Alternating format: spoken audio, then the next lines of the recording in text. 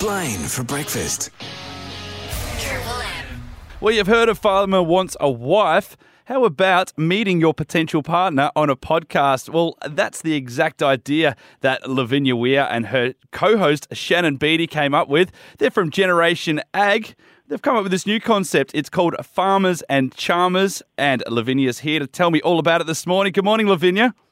Morning, how you going? Fantastic. Well, tell us about how this idea of Farmers and Charmers came about. Well, it was a long drive after a busy day at the Wage and Woolarama, and myself and co-host Shannon just got chatting about dating in the country. It's a very different process to dating in the city, and there are a lot of intricate details that don't occur. You know, you might see that person, or it's just really hard to meet new people. So, yeah, the idea was born to help match farmers with someone in the city or someone who's outside of agriculture. Absolutely. I guess going back traditionally, it was the old B&S ball where you used to, was a chance for young people to kind of get out and meet that potential special someone or even a future partner. I'm sure that's happened many times across Australia.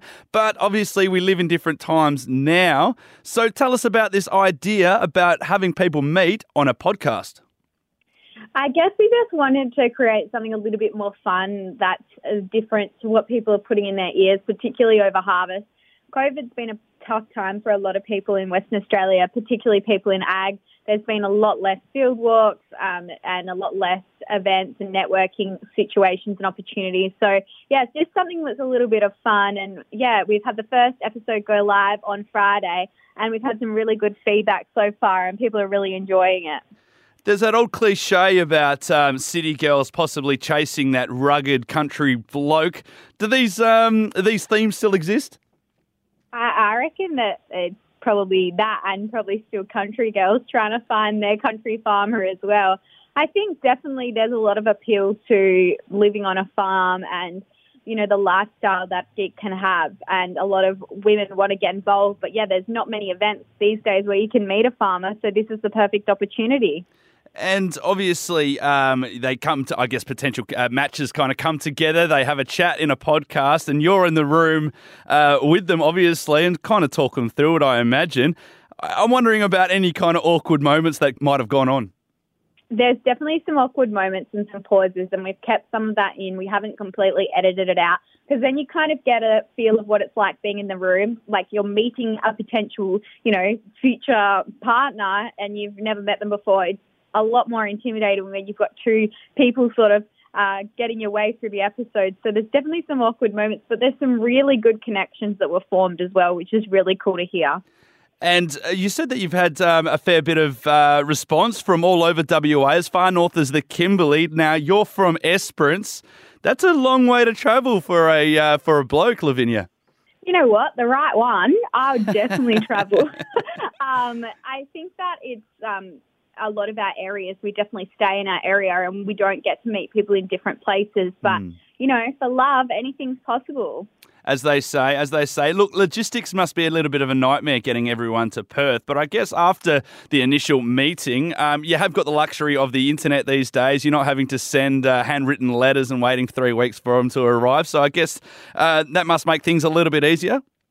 Yeah, I think the good old FaceTime, but I think as well people, if they really form a connection, and we'll hear some episodes in the coming weeks, they have made the effort to, you know, visit each other in their location. So that's pretty exciting, or meet halfway. So, yeah, definitely stay tuned for a little bit of long-distance chat, because that's something that definitely affects a lot of people in rural and regional areas, is long-distance relationships and how to make that work.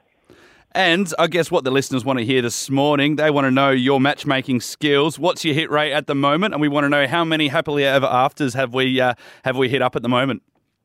Well, I'm not going to give too much away, because if I give that away, then people will not listen.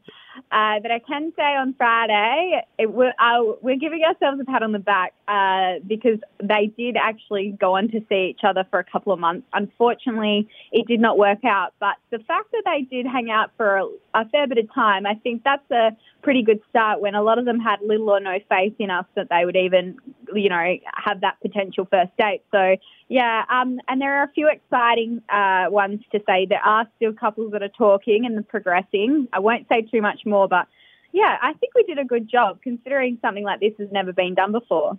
It's a fascinating concept, and I guess how do we listen to it, and how do we get into all the juicy bits that happen on the podcast?